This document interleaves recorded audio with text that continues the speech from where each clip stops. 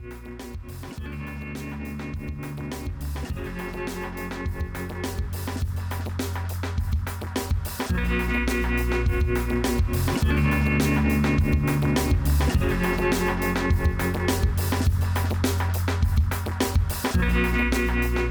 to La Taverna Friuli Wines, the definitive podcast on wines from Friuli, Venezia Giulia. I'm your host, Wayne Young.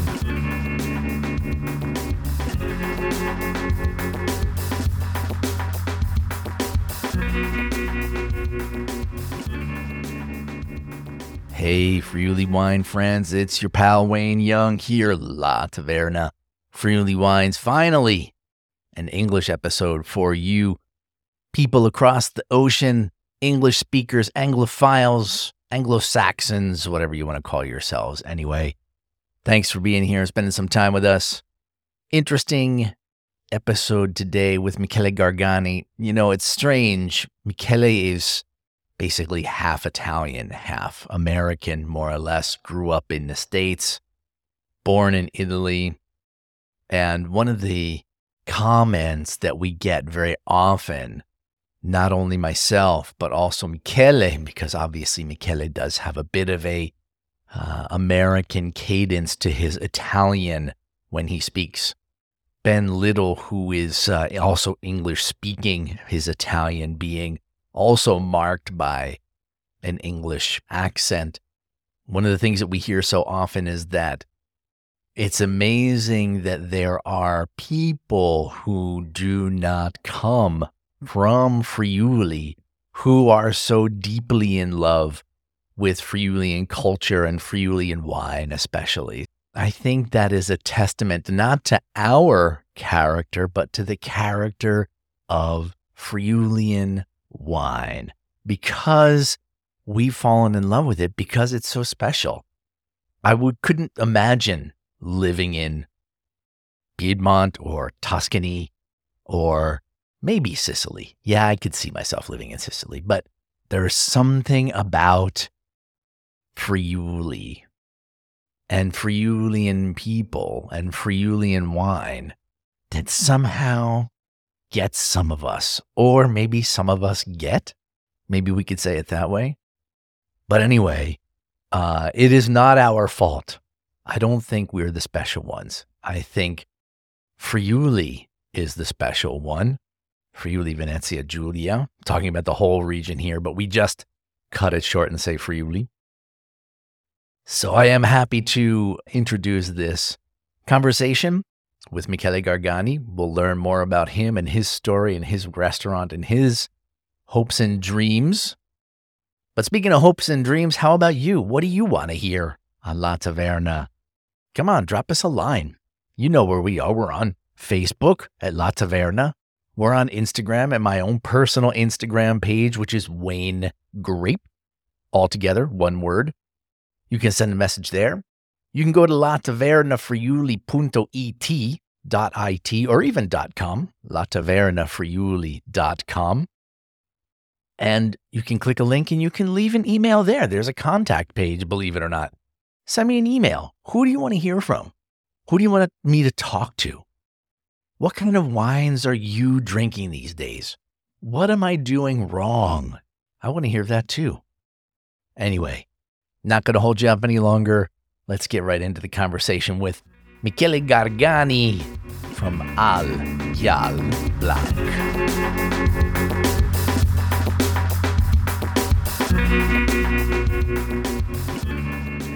Okay, here we are with Michele Gargani from Gjal Blanc, Osteria. Osteria, you got to help me out with that, what you're going to be doing up there. But thanks for coming and spending some time with us today, Michele. Tell us a little bit about yourself, because you, as Italian as your name sounds, you are not completely Italian. Correct, yes. Yeah, tell us a little bit about your background. International. So I spent my first 7 years in Tarcento, so north of Udine. That's where my osteria, trattoria, trattoria, we'll talk about it later, is located. And after that, I moved to Tuscany, where my father lived. Okay. And Were you working in the wine? Your father working in the wine business there, no, or no, my dad was selling car. He had his own Okay. business. Okay. And then after that, at 18, I moved to United States. My grandfather is American, so Okay. Grandfather on your mom's side? on my mom's side. Okay. Yes. So my mom grew up between Friuli and America. Okay. California.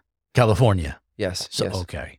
And So you moved back to California when you were how old? 7?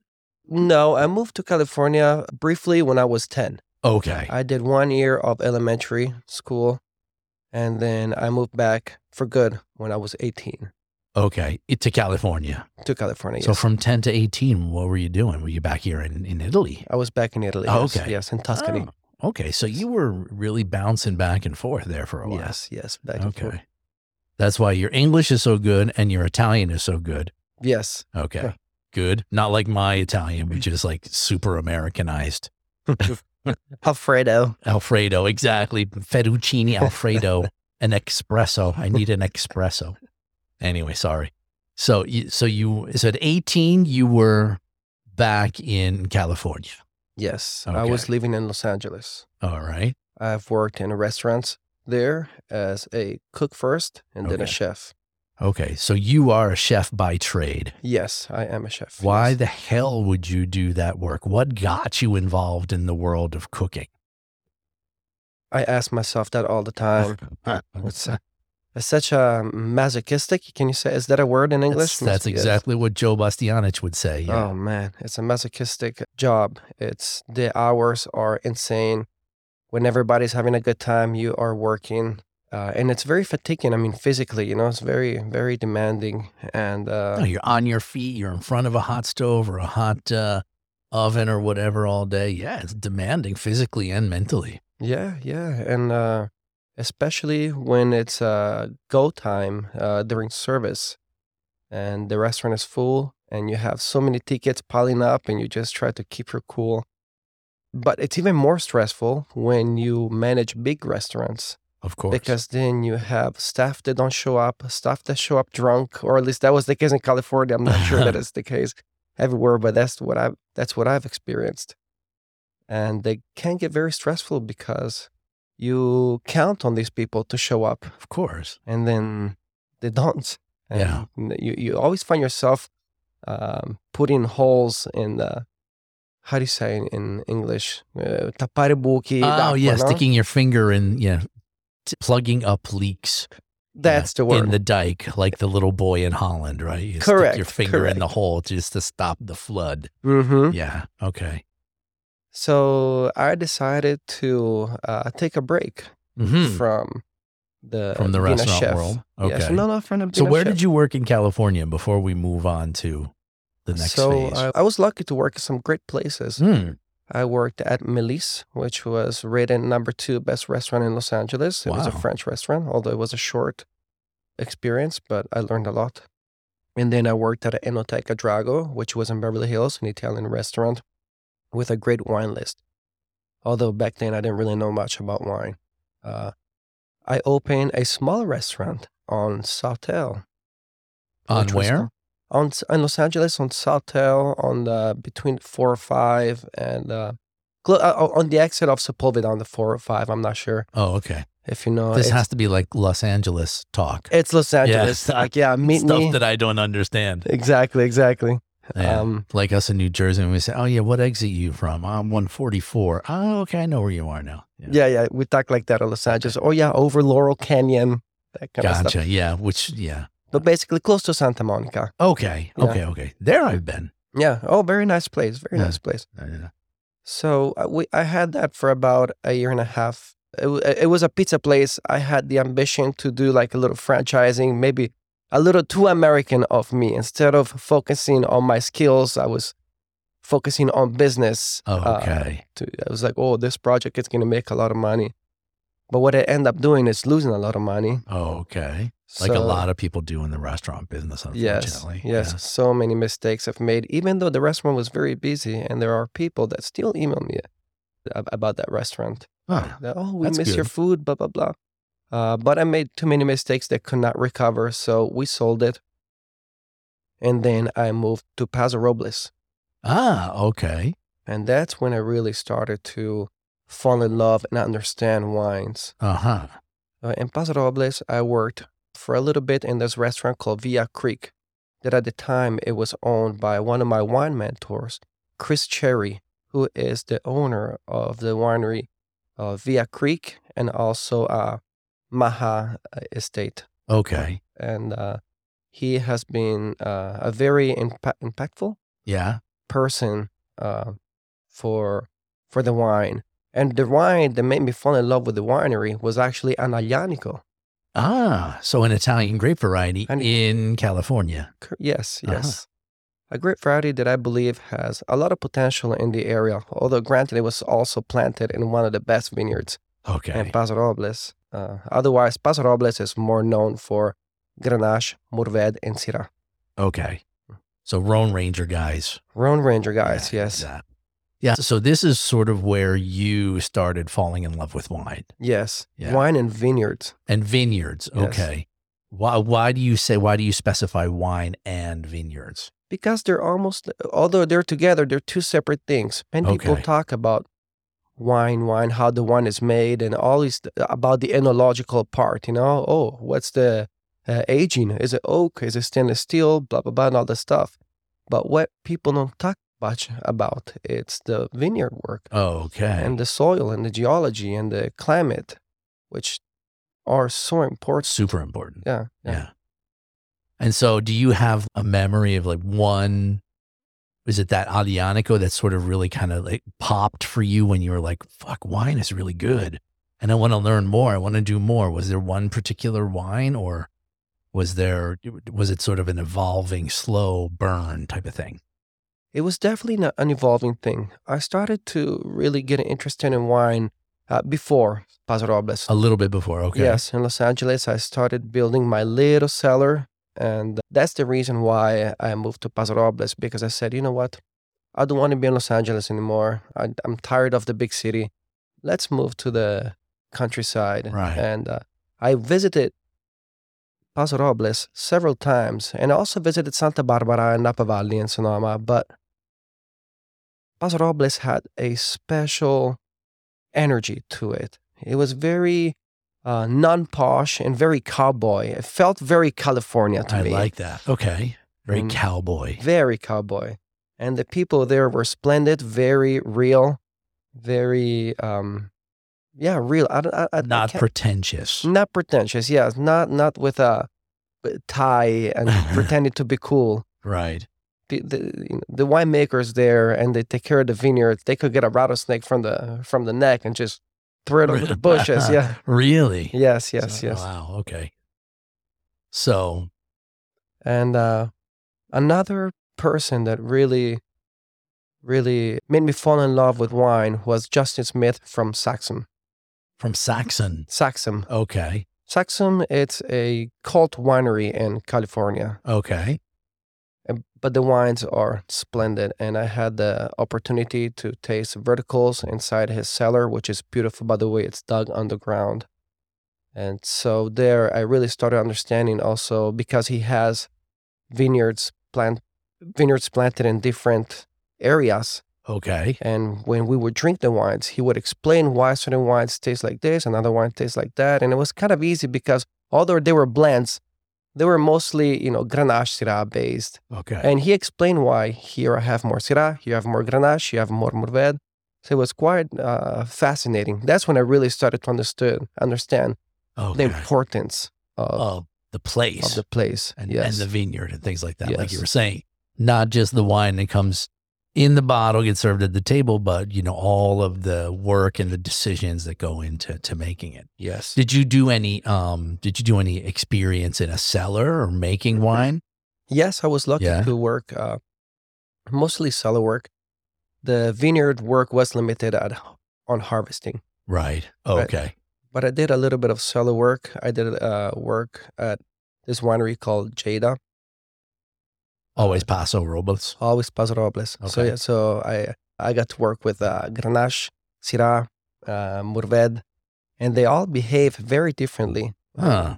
Yes. So you become intimate with these grape varieties. Yes. Wow. And Also, I had the opportunity to visit often during harvest this winery called Giornata. Giornata, it's a winery that focuses on Italian varieties. And perhaps one of the, if not the most successful winery who makes wine with Italian varieties. Okay. Giornata, it's called. Giornata, yes. Oh, okay. Sangiovese and Nebbiolo. Nebbiolo is really very unexpected, in Paso Robles, because in Paso Robles you think, oh, it's such a hot place. But the truth is, yes, it's very hot, and so you need some serious vineyard management, especially to not cook out the flavors of Nebbiolo grape. But he said that he picked Paso Robles because of the soil. Okay. Because he really loved Nebbiolo. He was looking at the best place to plant Nebbiolo in California, and he picked Paso Robles. I had a friend who made Nebbiolo, or maybe he still does, but I think he sold his winery. Steve Clifton. Do you remember Steve Clifton? Yes, of course. Brewer Clifton, and then he also had Palmina. And I remember, and it's been 20 years since I've tasted his wine, unfortunately. But his Nebbiolo was spectacular. I mean, it was, for me, it was like, that's as close to Piedmont Nebbiolo as you're going to get outside of Piedmont. So. For sure. Yeah. So you've tasted that as well. Yes, I've tasted it. He makes several crews. Yeah. He's in Santa Barbara, I think. Yeah, he's in Santa Barbara. Yeah. So anyway. And so Paso Robles, lots of this is where you start falling in love with wine. This is where you start sort of really cutting your teeth, experiencing, getting an idea of how important the terroir and the soil is for the vines. But then you changed completely yet again. Yes. Yeah. So I opened a restaurant in Paso Robles. It was going well, but I decided to leave. I was tired of it. Okay. A little bit of burnout, maybe? A little bit of burnout. And I said, I don't want to be in the kitchen anymore. Okay. And I got this job offer from a wine merchant in Thailand to be a sommelier of their restaurant. I didn't realize how important this restaurant is in Bangkok. Okay. Which is, as won multiple times for several years now. I think every year they repeat themselves of having being the best wine bar of Bangkok. And there is a lot of wine in Bangkok. Okay. And what the name of this place was or is? The name of the restaurant is La Casa Nostra. Okay. Fantastic restaurant, great wine list. The food is fantastic. Nino, the chef, is a great chef, so I highly recommend it. And they are affiliated with Wine Merchant. Okay. The owner, Aman and Nan, are a super team.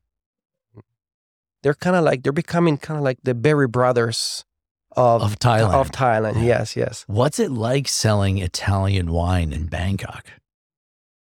Must be a challenge. Interesting. Yeah. Yes, well, the Thai market, the younger crowds are a little more open. Okay. But the older crowd still is very much focused, I guess, on brand.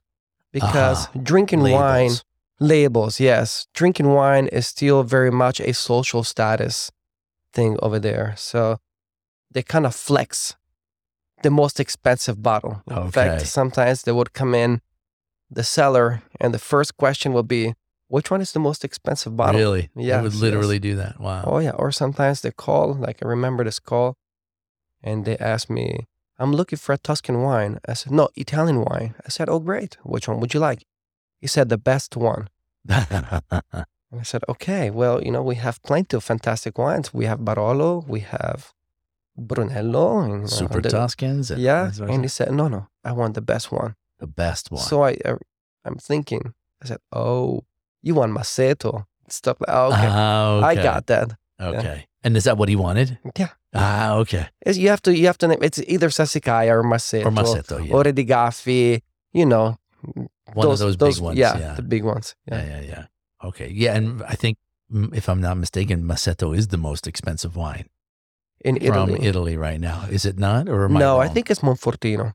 It's Monfortino? Yes. Okay. Yes, I think the price of Monfortino skyrocketed. Okay. It's over $1,000. That's incredible. That's good. I guess that's good news. I guess we're sort of getting into that territory there. Yeah. So you were doing the wine list for this wine bar in Bangkok, or were you also like selling wine out on the market as well? I can't take credit for doing a wine list because we only had wines from our your importer, your distributor. Exactly, our importer distributor.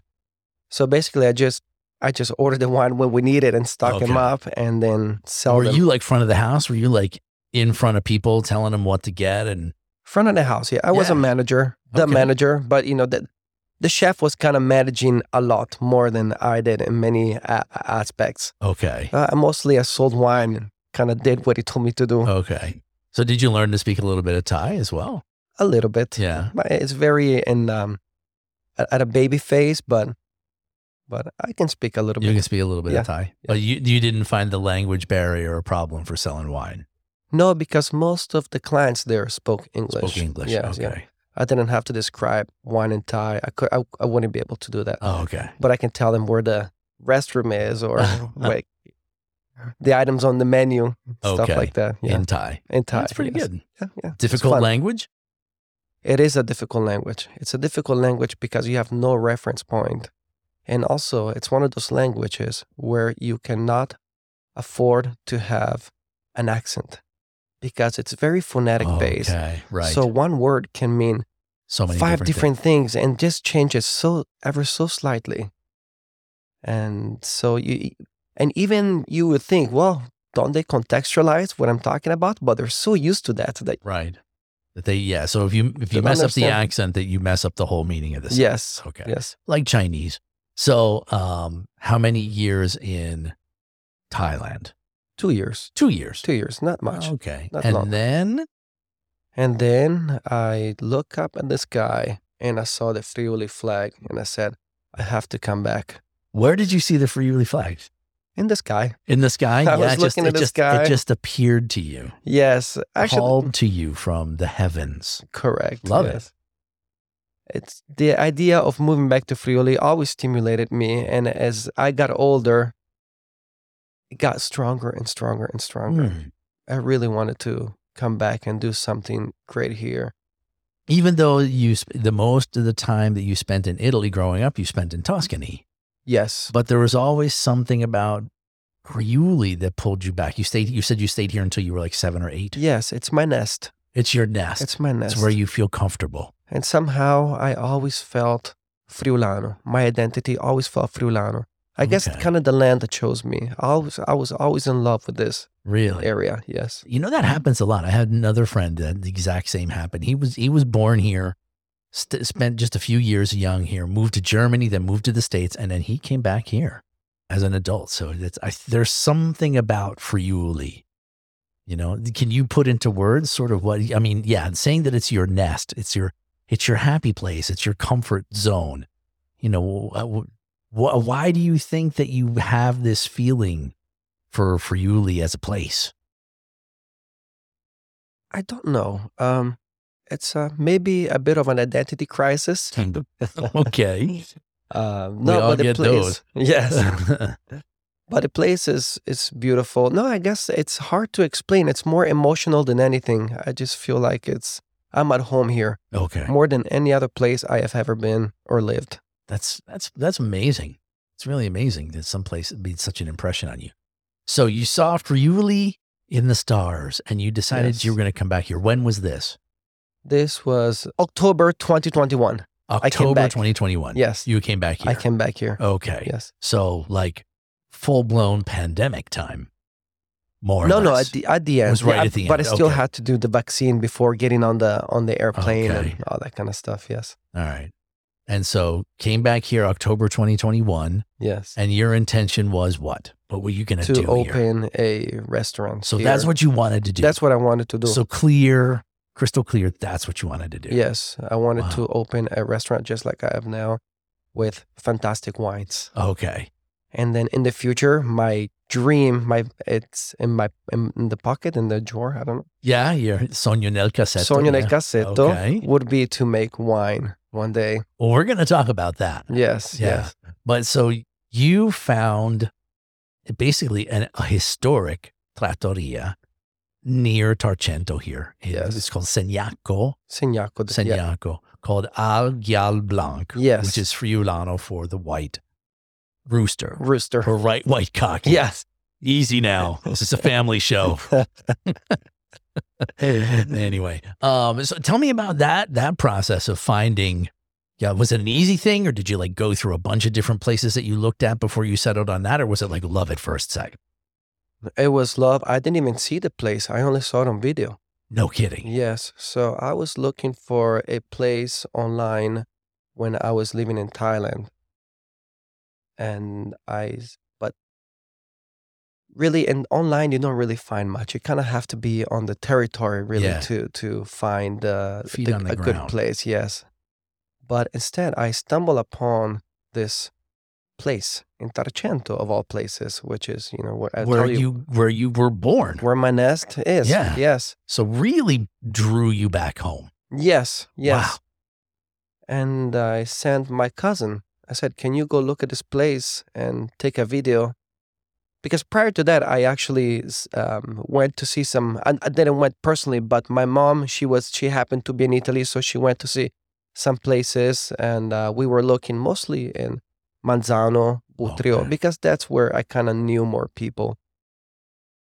But everything was too run down, very expensive, and I said, okay, I have to be there, otherwise I'm not going to find anything online or rely on other people. But as I said, I found this place online, and my cousin went there, and I said, oh my God, I love it. Really? The price was right. The size was right, because I wanted a small place. Okay. Because I was going to manage it on my own at the beginning, at least. I knew I was going to be in the kitchen alone, and I still am. Okay. So I don't want any more than 35 seats. Okay. But so this was, and so you said the price was right, place was right, not too big, not too small, was in good shape, obviously. It was in very good shape, yes. Okay. So it was sort of really easy for you to sort of step into. Yeah, very easy, very easy. I mean, some stuff, like we say in Friulano, le rogne sono venute fuori. Some issues came out because it is a very old building. Yeah, but I'm not sure the exact date. Right. But it's the early 1900s and before 1915, that I know.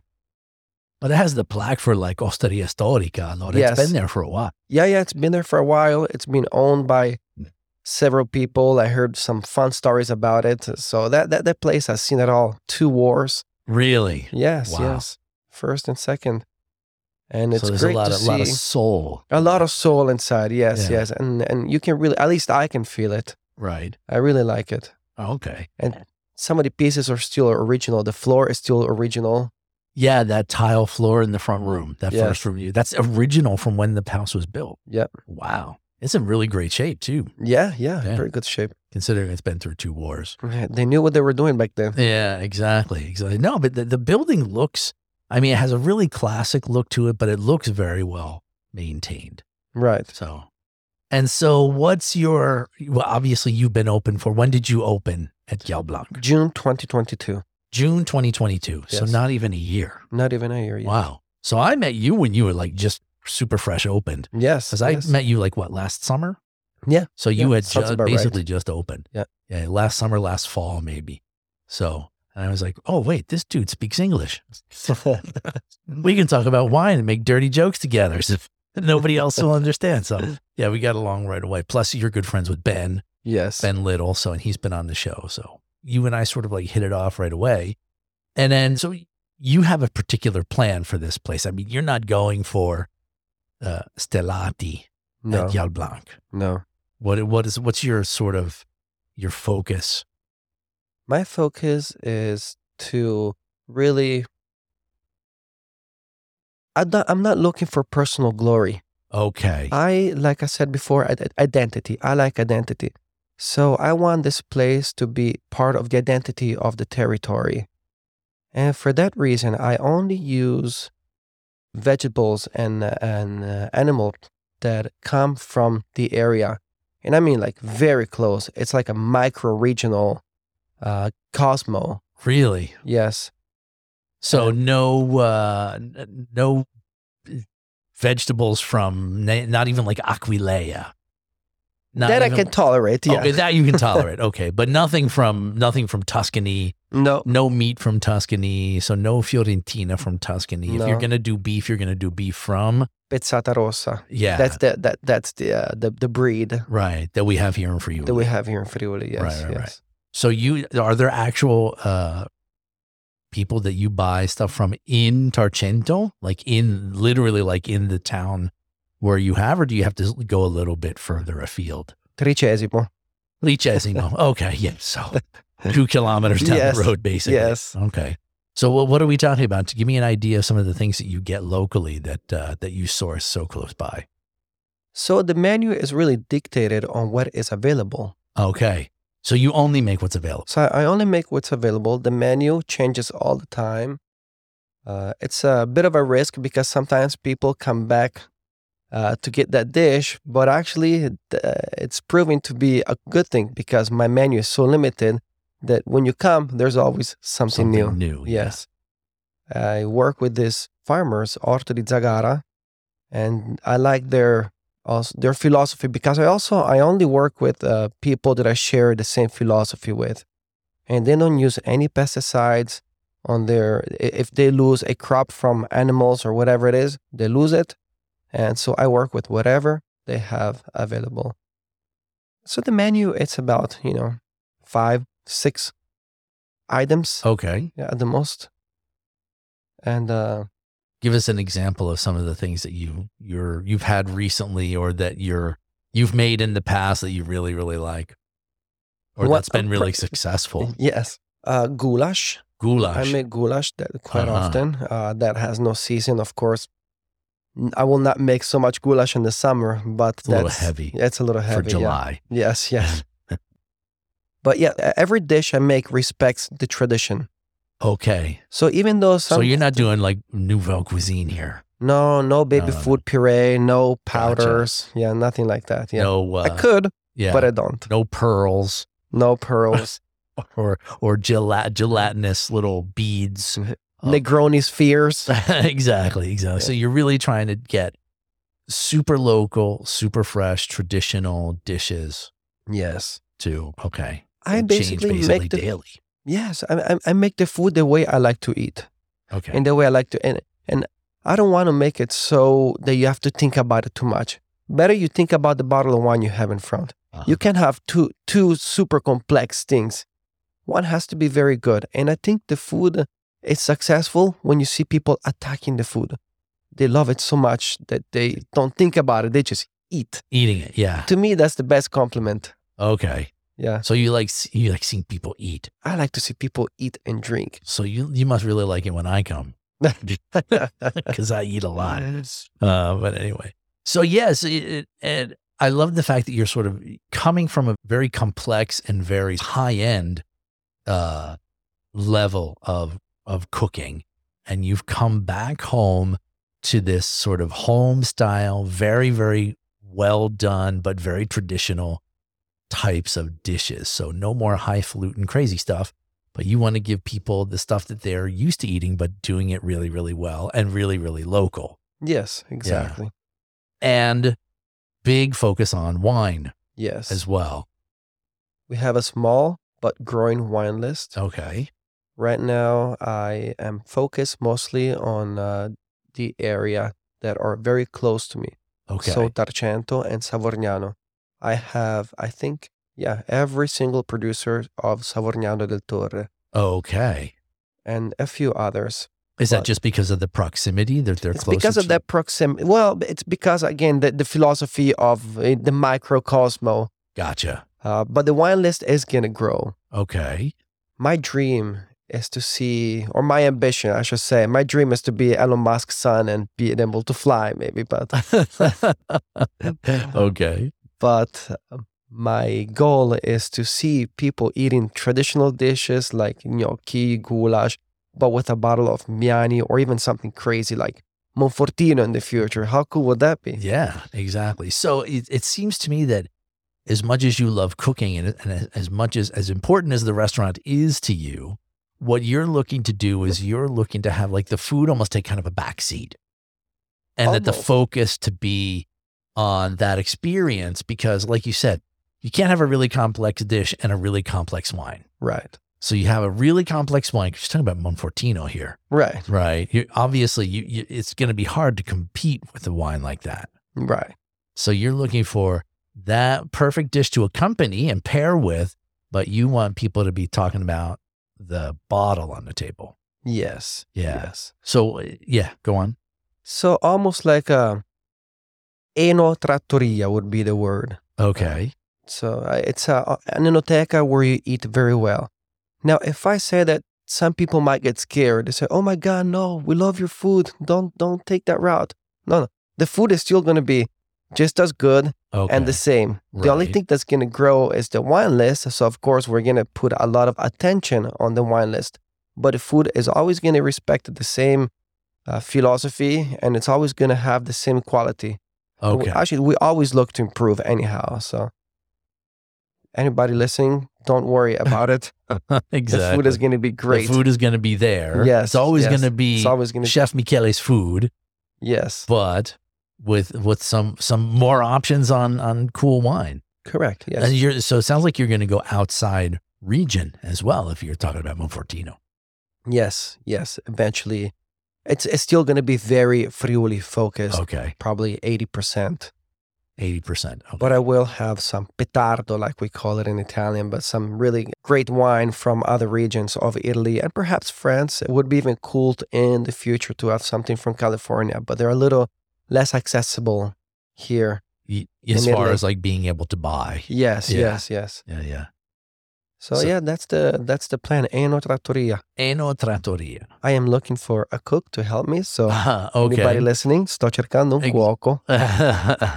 Okay. Well, that's probably the biggest challenge right now in the restaurant business all over the world, but especially in Italy. My wife also being in the restaurant business, very, very different organization there, very big, but really hard to find people. Is that something that you've had a problem with over the last year, finding people to help you?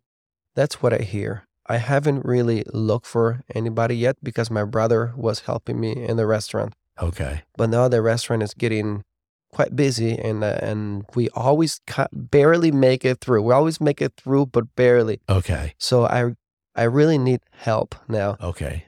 And when I ask around, everybody's like, "Good luck." That's encouraging.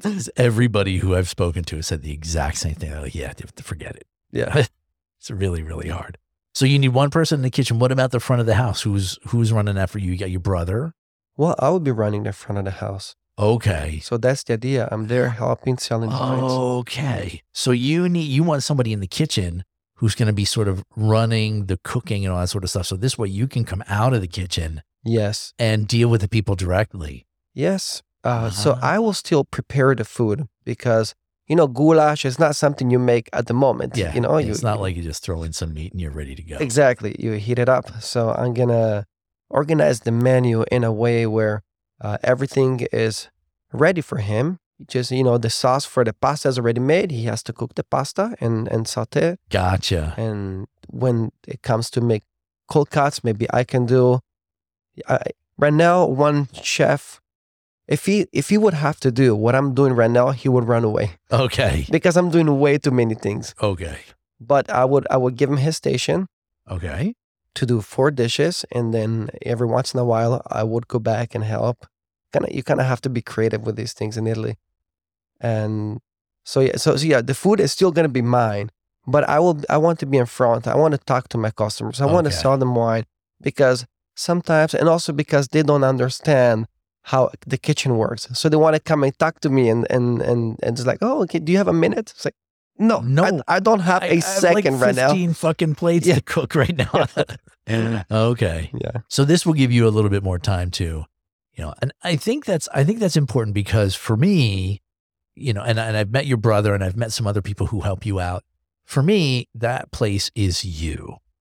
Okay. As much as I like your brother, but you're that, I go there because I want your food and your wine. Right. So, for you coming out of the kitchen and being sort of the face of Gjal Blanc and being out there and suggesting wine, try, with that dish, you got to try this wine. Or maybe you have a little something like you did with me last night under the bars. Come here, bring your glass. I'm going to give you a little bit of this instead of the stuff that everybody else is drinking or whatever.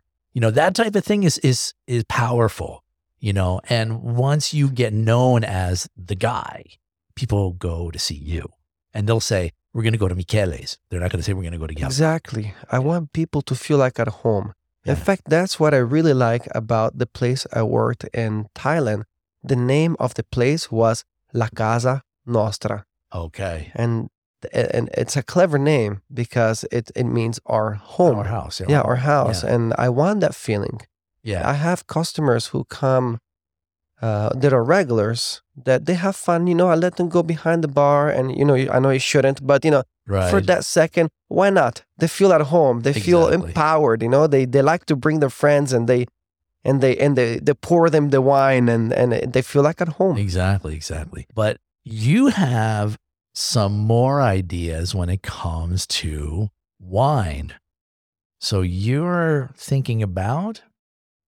Yes, I'm thinking about making a little wine. No, that is a little dream I have, but it might be more achievable than I first thought. Okay. I cannot speak about anything now. In Italian we say non dire gatto se non ce l'hai nel sacco, which actually rhymes in English too. Don't say cat if you don't have it in the sack. Although it sounds a little creepy, but... Yeah, exactly. I got you. Yeah. Or never buy a pig in the poke, they say, right? Oh, never heard that. Yeah, never buy a pig in a bag because you never know what's inside. But, so you want to make wine? Yes. But are you like going to collaborate with another winery, or are you going to, find your own space and maybe find some vineyard that you can rent? Tell me a little bit about how you're going to do that. It all depends on what I'm going to encounter, right? With all the people I'm meeting and all the opportunities that are going to come up. But I do have an opportunity, perhaps, if it follows through, to make wine in my own facility and have my own small vineyard, which again, just like the restaurant, small, exactly what I wanted. Okay. No more than 1,000 liters, because I don't want to get into the wine business. Then I don't want to start hating it, right? Because making a good wine, it's hard. Yeah. But selling it, it's even harder, especially when you're the last one to come in. Yep. I make enough wine where I can sell it at the restaurant. I can be happy with it. And you can drink it yourself? Drink it myself. I don't have to think about Christmas gifts. Everybody gets a Magnum. There you go. And there we go. So what do you want to make? I would really like to make a great age-worthy white wine. Uh-huh. And so what kind of grapes would you use? How would you sort of put together a great age-worthy white wine in Friuli? In Tarcento, are the vineyards in Tarcento, or are they Yes, near? the vineyards in Tarcento. In Tarcento, Yes. Okay. Well, tasting the Tokai from Luca Belluzzo, from Belluzzo Winery, who makes a phenomenal, the whole range is phenomenal. Okay. From he makes a fantastic Refosco, a fantastic Merlot, and I'm really in love with his Tokai. Which is something that you don't really associate with Tarcento, but only because historically there, the vineyards were planted with Refosco Nostrano, or Refosco di Faedis, and Verduzzo. Over there, it's you can still make Ramandolo. So, really? Yes. You can still make Ramandolo in Tarcento? Yes. Ah, it's part of the DOCG. Yeah. Ah, this I didn't know. Mm-hmm. But, Verduzzo, it's a fantastic grape variety. But as far as making a dry wine, although good, I don't think is very elegant. Okay. While Tokai can reach fantastic elegance. Okay. So you're looking at Friulano. You're looking at Tokai. Tokai, yes. Yeah. And for people that don't know, Tokai Friulano, it's still the name of the variety. It's Friulano that is the name of the wine. Exactly. You cannot call it, but you can still call it Tokai Friulano. Yes. In fact, this is what people have been saying a lot to me, is that if you order the vines, that you order Tokai Friulano from Rauchedo. You don't order Friulano. You order Tokai because Friulano. you might get, you order Friulano and you get Michele Gargani here. Yeah, he's Friulano. I'm Friulano. Why not? Yeah. Exactly. I'm not a grape, but But yeah, so Tokai Friulano is the name of the grape variety and the name of the plant. yes, Yeah. yes. So you're focusing completely on Friulano. Yes, I would focus completely on that. Also so because so many. monovarietal, Well, that it's all little Ribolla, little Malvasia. it's you think a lot every night, and every time you taste different wines, you talk to different people, and you hear different answers. But before moving to Friuli, I thought I had a much more clear idea than when I actually moved here, because a conversation that I've always had has said, why do we have so many grape varieties in Friuli? It creates so much confusion. Not only grape varieties, but also so many different styles, which creates so much confusion to the consumer, especially if they are outside of Italy. They're like, well, what does Friuli taste like? Or even Collio taste like, because you get a bottle, it's like, oh, it's fantastic. Maybe it was, the classic blend, Tokai, Malvasia, Ribolla. And then a week later, he goes by another Collio and say, oh, I like Collio. He picks that Collio and it tastes like Sauvignon Blanc. Like, what does Collio taste like? Right. And so I said, well, my thought was, why don't we just producers focus on that blend, Tokai, Ribolla, Malvasia? Well, it turns out it's a little more complicated than that. The history is long of why we have so many different varieties, but a couple we could exclude, I think, at least for my taste. What would you exclude? Chardonnay. And Pinot Noir. And perhaps, Really? yeah, and even Cabernet. No, it doesn't mean that those varieties are not good. Right. They're great. I've tasted some fantastic Chardonnay, the Pinot Nero from Antico Broilo, phenomenal Pinot Nero. Exactly. But my question is, can they compete with the best in the world? Right. Then why bother?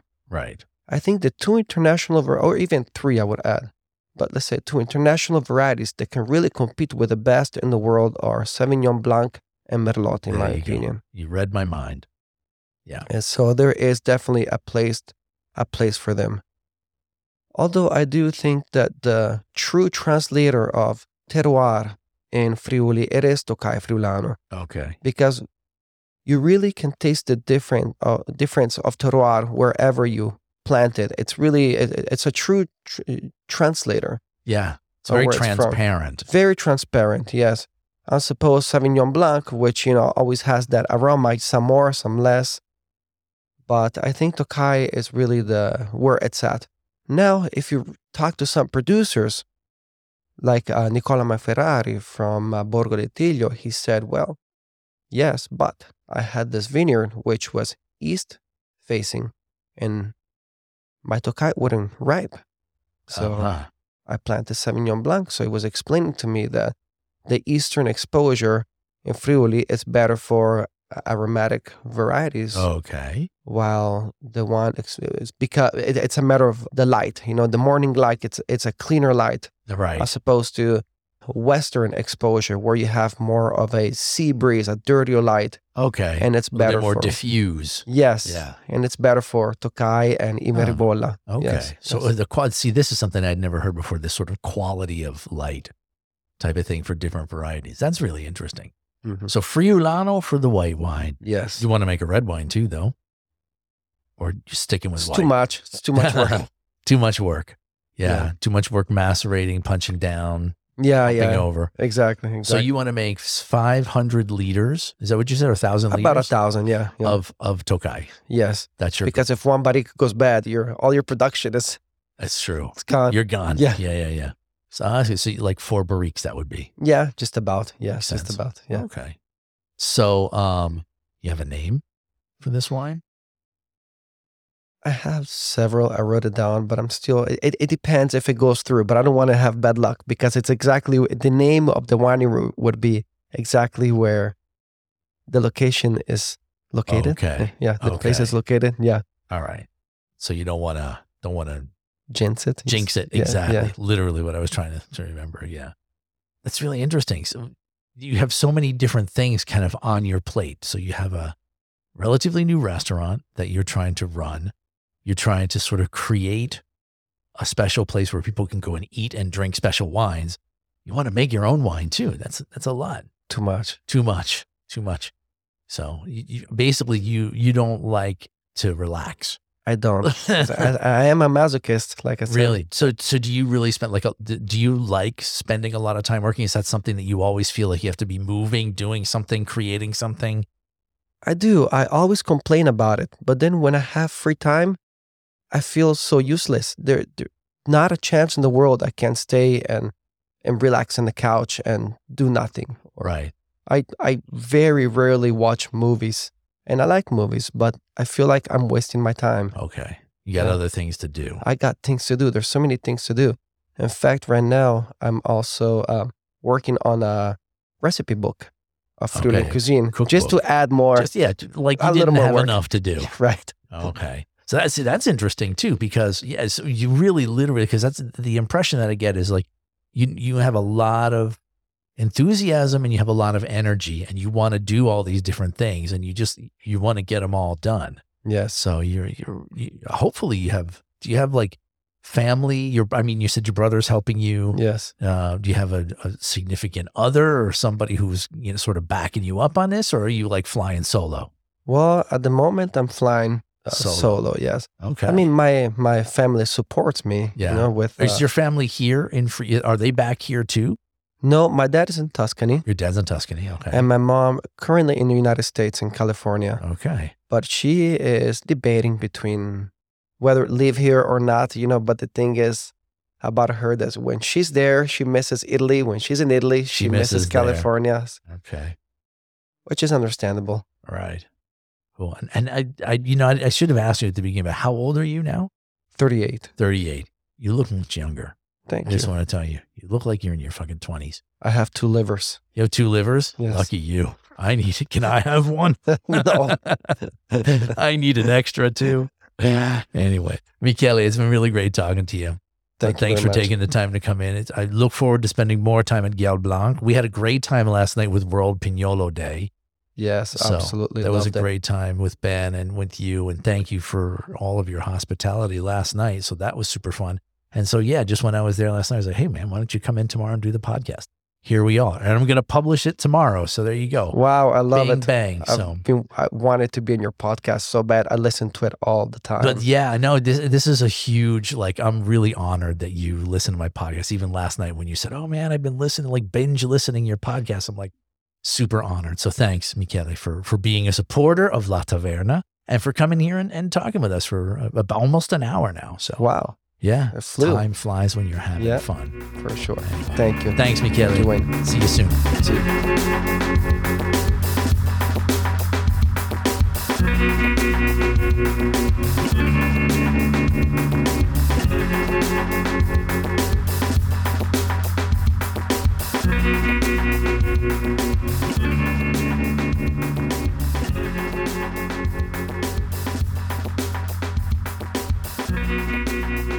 you.